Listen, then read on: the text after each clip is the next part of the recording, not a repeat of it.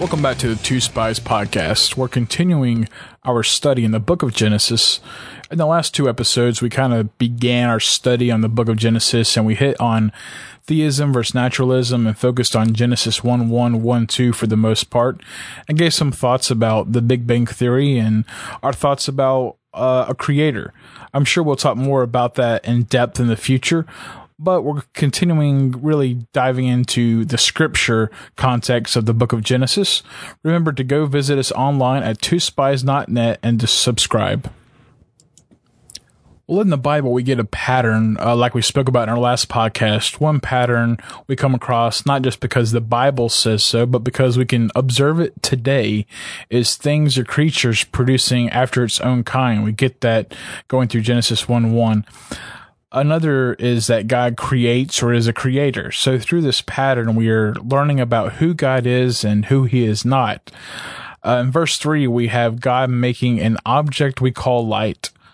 God didn't create darkness per se. By default, darkness exists when light exists. I find that interesting because it seems to answer some questions we raise.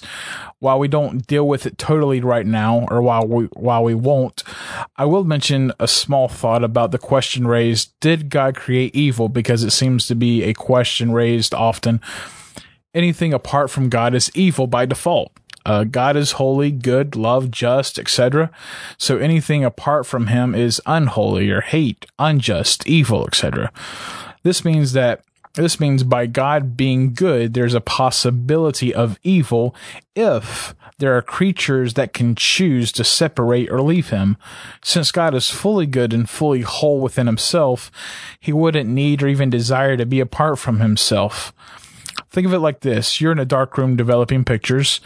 It's not a dark room, technically. It's a room without light.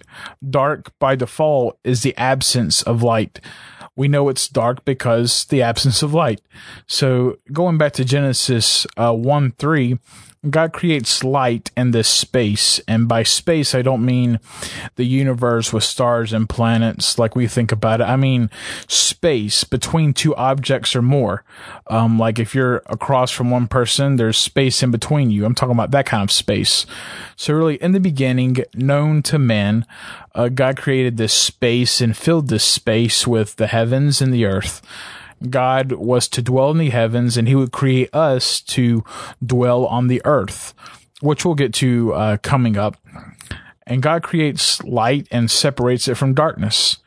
The word separate in Hebrew is bedalamed, which means to withdraw or divide from. So God fills this space with light and then withdraws light and kind of channels it, as we will read coming up, channels it to where light is withdrawn by default, and where the light is withdrawn, that area becomes dark or darkness. But before I kind of go on, let me move back kind of to verse 2 when Moses mentions darkness over the face of the deep.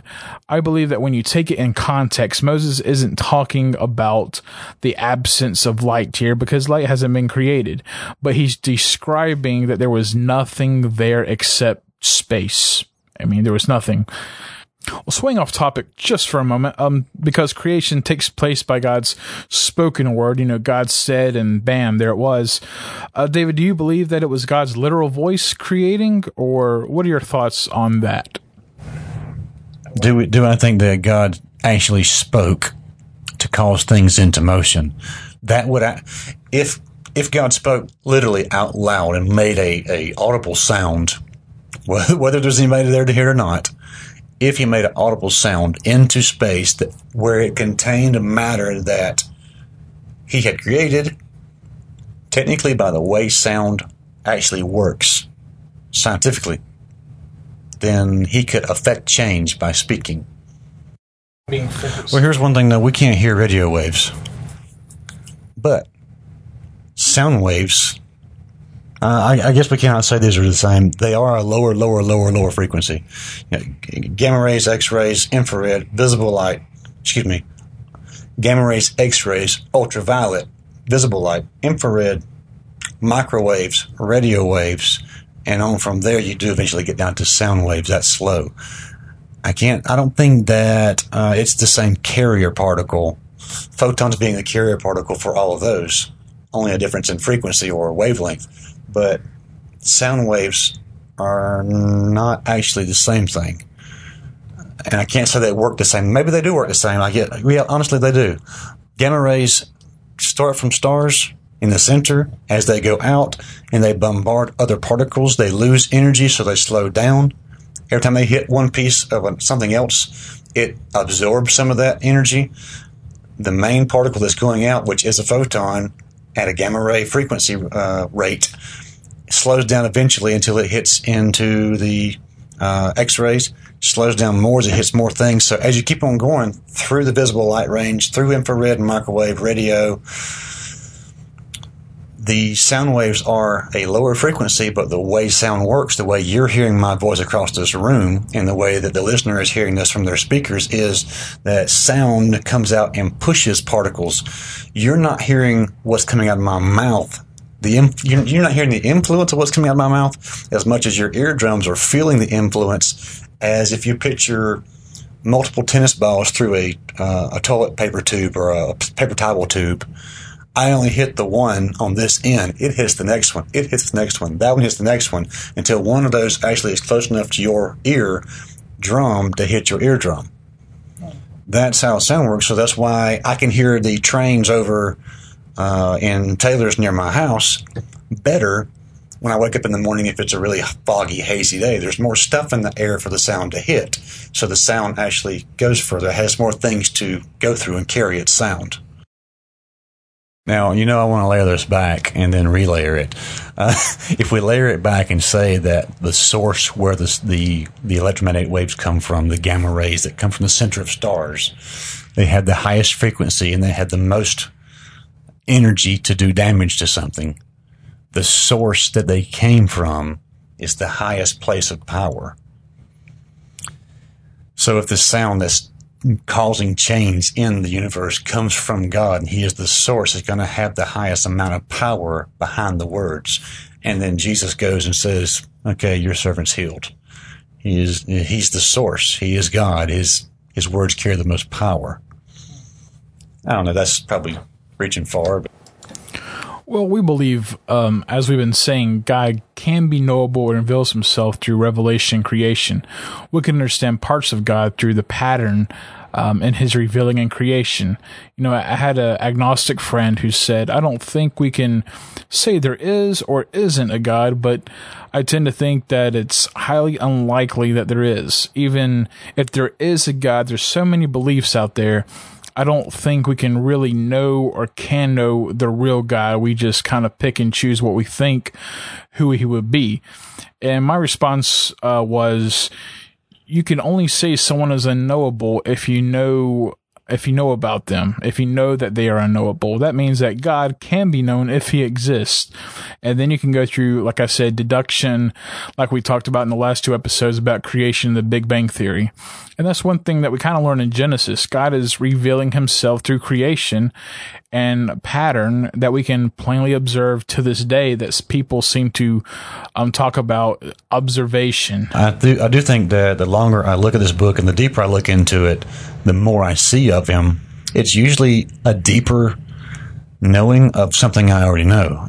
That sounds elementary, but I can just say that I can look into it in different ways than just reading the black and white words on the page and find more things. And they usually say the same thing over and over again. As I get into Hebrew words and numbers and the symbolisms that go with numbers and colors and metals, the symbolism that go with metals, you can look in all those things wherever you find them, and most of the time it's the gospel message again and the Great Commission.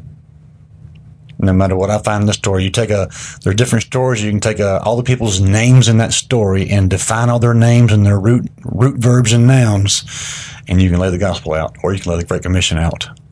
I've seen that a bunch of times, and you think it's a needle in a haystack the first time you find it, and then you start thinking, there's a whole bunch of needles in here. And after a while, it's almost kind of like, I found a piece of hay in this needle stack. And we'll get more into those type of things as time goes on. Even in Genesis, we have some interesting things to talk about, hidden meanings, and some things that we find interesting that we'll reveal. Last week, I believe we got up to verse 13, so we'll kind of begin right here at verse 14. Okay, Genesis 1:14. And God said, let there be lights in the expanse of the heavens to separate the day from the night, and let them be for signs and for seasons and for days and years, and let them be lights in the expanse of the heavens to give light upon the earth. And it was so. And God made two great lights, the greater light to rule the day, and the lesser night to rule the night, and the stars. And God set them in the expanse of the heavens to give light on the earth, to rule over the day and over the night, and to separate the light from the darkness. And God saw that it was good, and there was evening and there was morning the fourth day. I wanted to start right here just to say, because we've had this discussion before too, when you're coming up in high school, college, you think, man created time. We should be free. No, man didn't create time. We just discovered how to keep track of it with a wristwatch, because we noticed that God was already keeping track of it with the stars and the sun and the moon and the seasons. And it's clockwork already before we discovered how to mimic it with our machinery. Yeah. But God made time. And we said it last week too, our last podcast. He made time when he made light. That's all tied together. Kind of pausing right here, I'm kind of curious what your thoughts are on something. I've heard people use this verse to approve astrology or getting their signs read and so forth. I've read where people use this and point to, the Star of Bethlehem and say it was a sign. So what's wrong with horoscopes? What's wrong with astrology? So I'm curious what your thoughts are, since you kind of really dealt with that in your personal life. What do you thoughts? I'll hit this one head on. Before I was saved, this is what I came out of. I came out of astrology, paganism, nature worship, ritual magic, that kind of stuff. In studying the planetary orbits, etc., I had mapped out my own. I got where I could map other people's. I learned all the zodiac signs. I learned which signs ruled which planets rule which body part. Like I'm a Gemini. That's my sun sign. Well, Geminis are good with their hands. I do lots of things with my hands. But they also have, they rule the lungs. I happen to have asthma. Well, in my younger years, I chalked all that up to, well, this is how I was kind of programmed to be. But then you have, my moon is in Cancer. Cancer rules moon. Moon is a water thing. Cancer is a water sign. I'm super over emotional, like a stick in the sea, like with a storm going on. I'm just up and down, and I've been that way my whole life. That, hopeless storm of emotion is the main thing that God saved me from. Some people got saved from porn, some got saved from cigarettes, some from alcohol. I got saved from this black pit of constant depression all the time. That's where I have always been. All that said, let me give you a difference. When I used to study that and try to make my decisions based on what the sun and the moon and where Jupiter was and this kind of stuff. And it's a big deal that sometimes Mercury and Venus are in retrograde. Retrograde, they're moving backwards according to our perspective because they're inside of our orbit to the sun. So that all matters. And you see that stuff play out, and I don't say it doesn't work. And God right here doesn't say it doesn't work. He doesn't say anywhere in the Bible that magic doesn't work or astrology doesn't work. He never says that. In fact, it does work. Yeah. He tells you not to use it. So the other side of the coin I want to give you is my grandfather, my mother's father, was a farmer. My last name is Farmer. His last name was Galloway. He's actually a farmer. He has the kind of knowledge where he says, every squirrel I've seen this year has this extremely bushy tail. It's going to be a hard winter. All the squirrels are saving up a whole lot of acorns. It's going to be a hard winter. I saw a wolfworm. It's black all the way across. It's going to be a hard winter. Or I saw a wolfworm and the head's black and the back of the body's brown. It's going to be a hard winter. It's going to go to a lighter winter later. I watched these things. They work. He was a farmer, though. He used these things to see what was going to happen with his food he was growing. But well known by his Baptist minister. He hung out with his Baptist minister outside of church on a regular basis. But He knew these things that were going to happen. He's the one that had, I was just starting to listen when he died. I was 18. I was just coming around to start to realize this old guy's got some cool knowledge. I need to soak this up. And then he dies. But some of the things I got about the signs and about farming, etc., was a moon dog. A moon dog will come before the winter. If you're paying attention, you're outside and you see it. That's the white halo ring around the moon. It is there like a rainbow because of moisture in the sky. How many stars are visible inside the circle is how many snows you're going to have this year. I've tracked this multiple times and put this one along with this other one. This other rule is if snow is on the ground for 3 days or more, you will have snow again. So putting those two rules together, by the way, it's past couple, in the past week, 70 degrees, we're going to have snow again, period, this year. So that's not a prophecy. It's just watching the sign I've already proved before. Right. But in the past, putting these together, I have seen a moon dog. Inside that was visible 3 stars. We're going to have 3 snows that year. First snow comes along, falls, stays on the ground for almost a week. It was I think it was 6 days. It's going to snow again. It's on the ground more than 3. It did snow again. It stayed on the ground for about 4 days. It's going to snow again. How many stars did we see in the moon dog? We saw 3. The last third snow comes, falls, melts one day. Period. Gone. It was the last one of the year. He did not use these things to figure out if he should play the lottery. He didn't use astrology to figure out who he was going to marry or where he should move to, what kind of job he should get, blah, blah, blah. If he's going to find true love, he didn't use it all that. He believed in the Bible. He was a church-going man. I remember him speaking his concern for me when I was younger and I was not saved, and something near tragic happened to me. And I remember him telling me, I just hope you're right with the Lord. That's what he believed in. He didn't believe in the stars in the sky. He didn't believe in astrology. He didn't believe, well, David's a Gemini, so he's a thinker. I am a thinker, but it's not because I'm a Gemini. It's because God made me. And maybe it has something to do with me being a Gemini. I don't put stock in that. I don't go check my horoscope daily in the newspaper. So that's my take on it. There are 2 different purposes for it, but here it's just saying it's a marker for time. Time exists, 4 seasons. People are going to be working. That's what he creates Adam and puts them in the garden for, to work the ground. Yeah. Putting stock in. See, he saw this as something that was given by God to help him with his crops. He didn't see this as a religious system, which is what I used to live it as when I lived as, in a zodiac mindset. So there's the hair I see to split on that one. Well, those are some interesting thoughts. I've never really thought about it in that way, so I think you explained it pretty well. Let's move kind of to the next day, verses 20 through 23. This one has an interesting suggestion about mythologies that are floating around. The word here for great sea creatures is Tananim. You'll find Tananim or Tanin or Tan throughout the Old Testament in the Hebrew. It is translated at different times as whales, dragons, sea monsters, serpents, or jackals. Now, it's real easy, of course. I can see the correlation between whales and sea monsters. I can see a correlation between sea monsters and serpents. I can see between serpents and dragons. Dragons, sea monsters, serpents. The one that really gets me is jackal. How does this become a jackal? I did some word tracing one time. This is related to the verb for to gape, like a gaping mouth.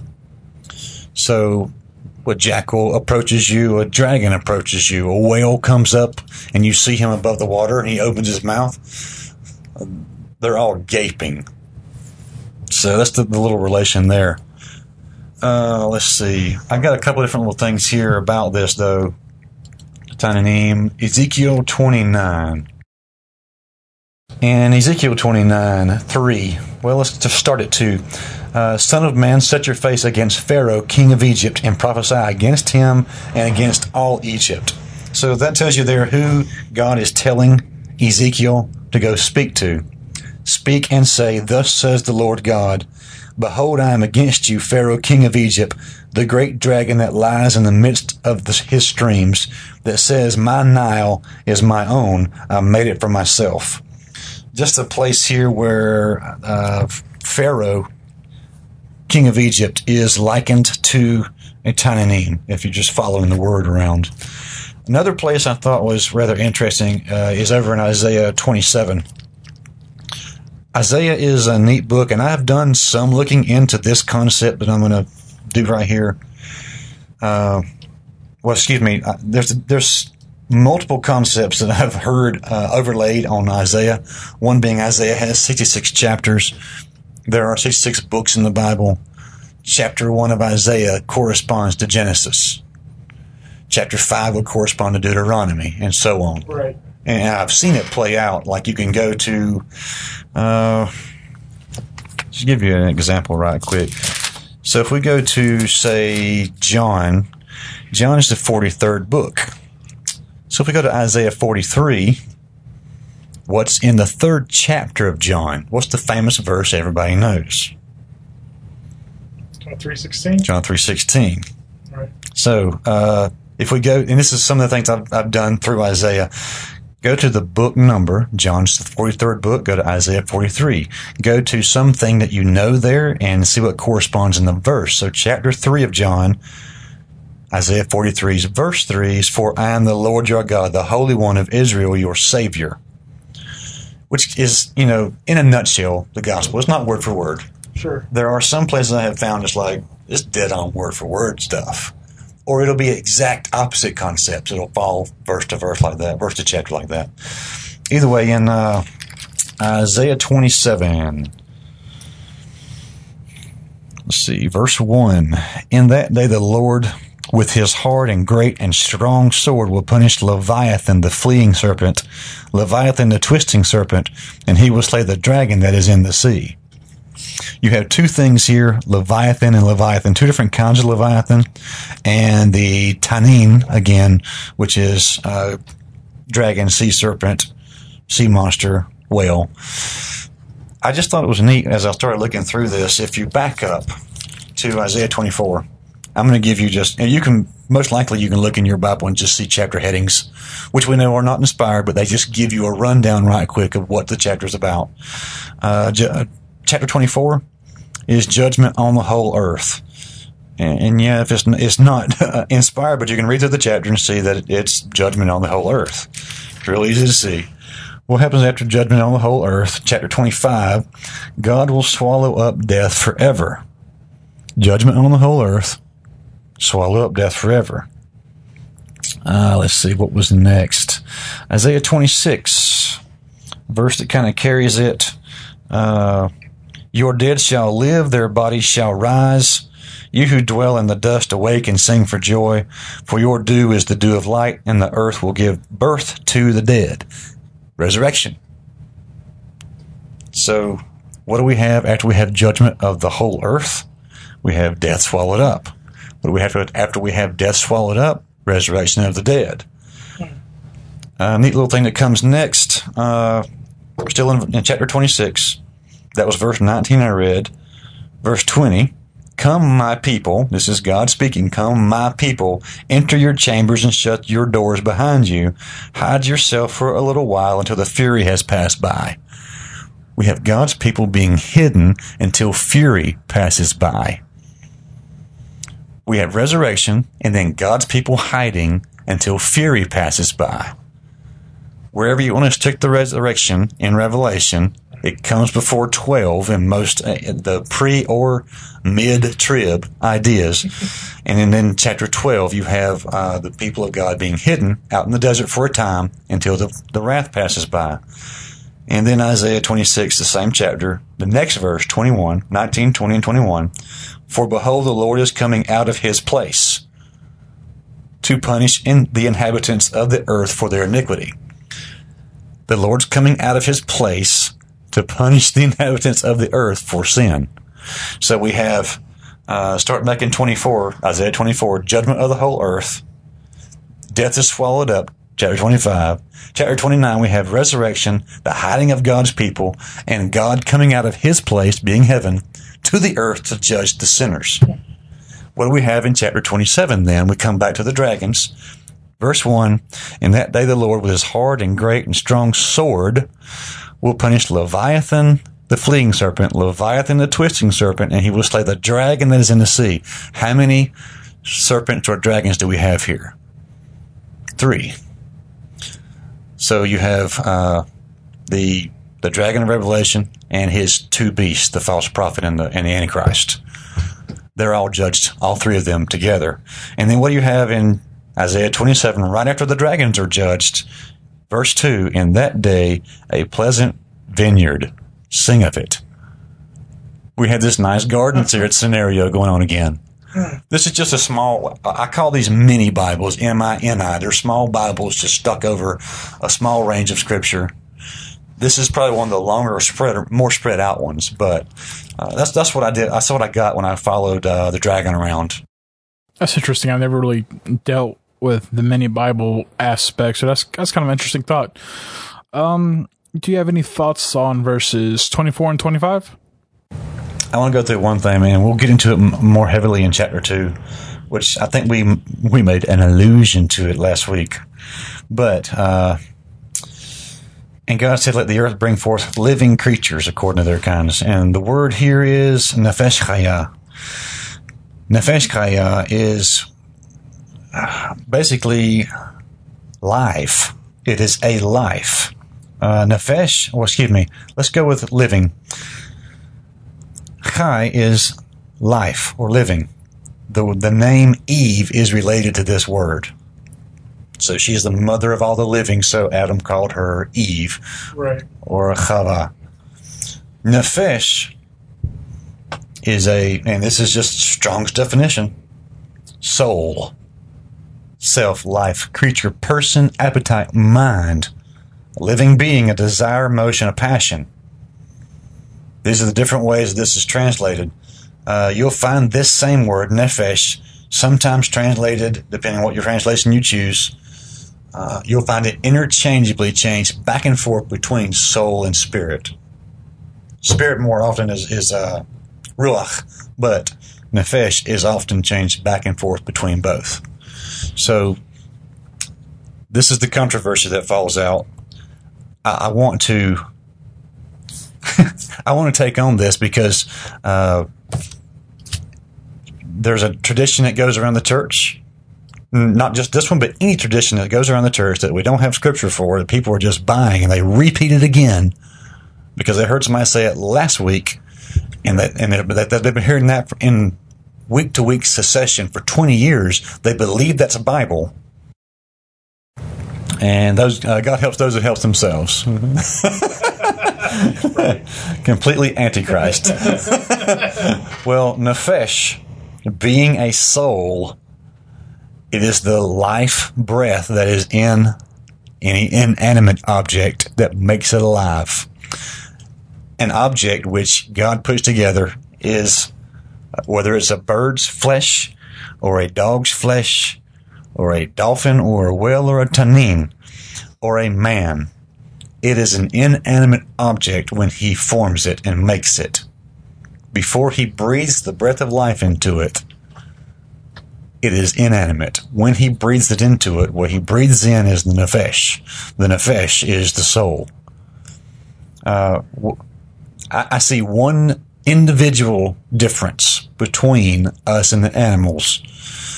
I don't see them on our level in many of the ways that you, the Christian who are listening, are afraid of. But we'll get into this more when we get into chapter 2. Yeah. But I didn't want to pass over nefesh chaya, because nefesh chaya is an important phrase. It destroys some traditional rumors that are passed around the church again and again and again and again, over and over. It's that kind of thing. I want to deal with it when we come across it. It should be banged in the head with Scripture. Well, I know this may jump around, but I think we should kind of tackle what comes before us, even if it does mean jumping around a little bit to kind of help, listeners might have questions as they read, or it might bring up thoughts that they never had, that a question might arise in the future. In verse 24, it says, let the earth bring forth living creatures. In verse 25, says God made the beasts, the land animals, so to speak. So verse 24 says the earth, verse 25 says God. I think it's interesting that when it talks about the sea creatures or the plants, it plainly says God made. And I think it's interesting how the different usage of words and order are found in these two verses.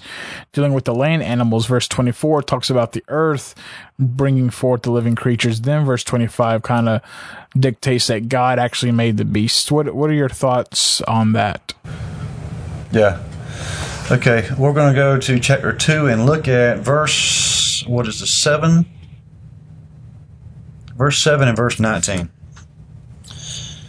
So in verse 7 and verse 19 of chapter 2 in Genesis, there is one letter difference, and it does not change the meanings in these phrases here.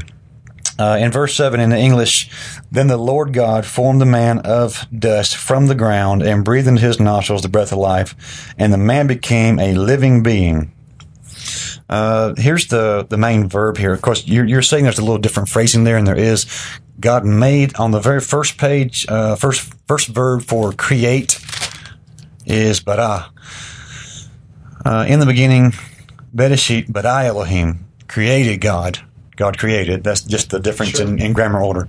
Then later on, you have bina is another verb for to make. Then you have to make or to do asa. And then you also have this one right here in chapter 2 and verse 7, yezer. So just reading chapter 2, verse 7, Vayezer Adonai Elohim et ha'adam efer min ha'adamah. The verb here is vayezer. It's to form. So he took some dirt, because we know he used dirt. Right. He formed. And just there's different grammar orders. So in the common writing, not like poetical writing, the poetical writing, I think if I remember right, often corresponds a little closer to English. So we have, in English, we think and speak subject noun, verb that subject noun did, and object noun, which received the action of the verb.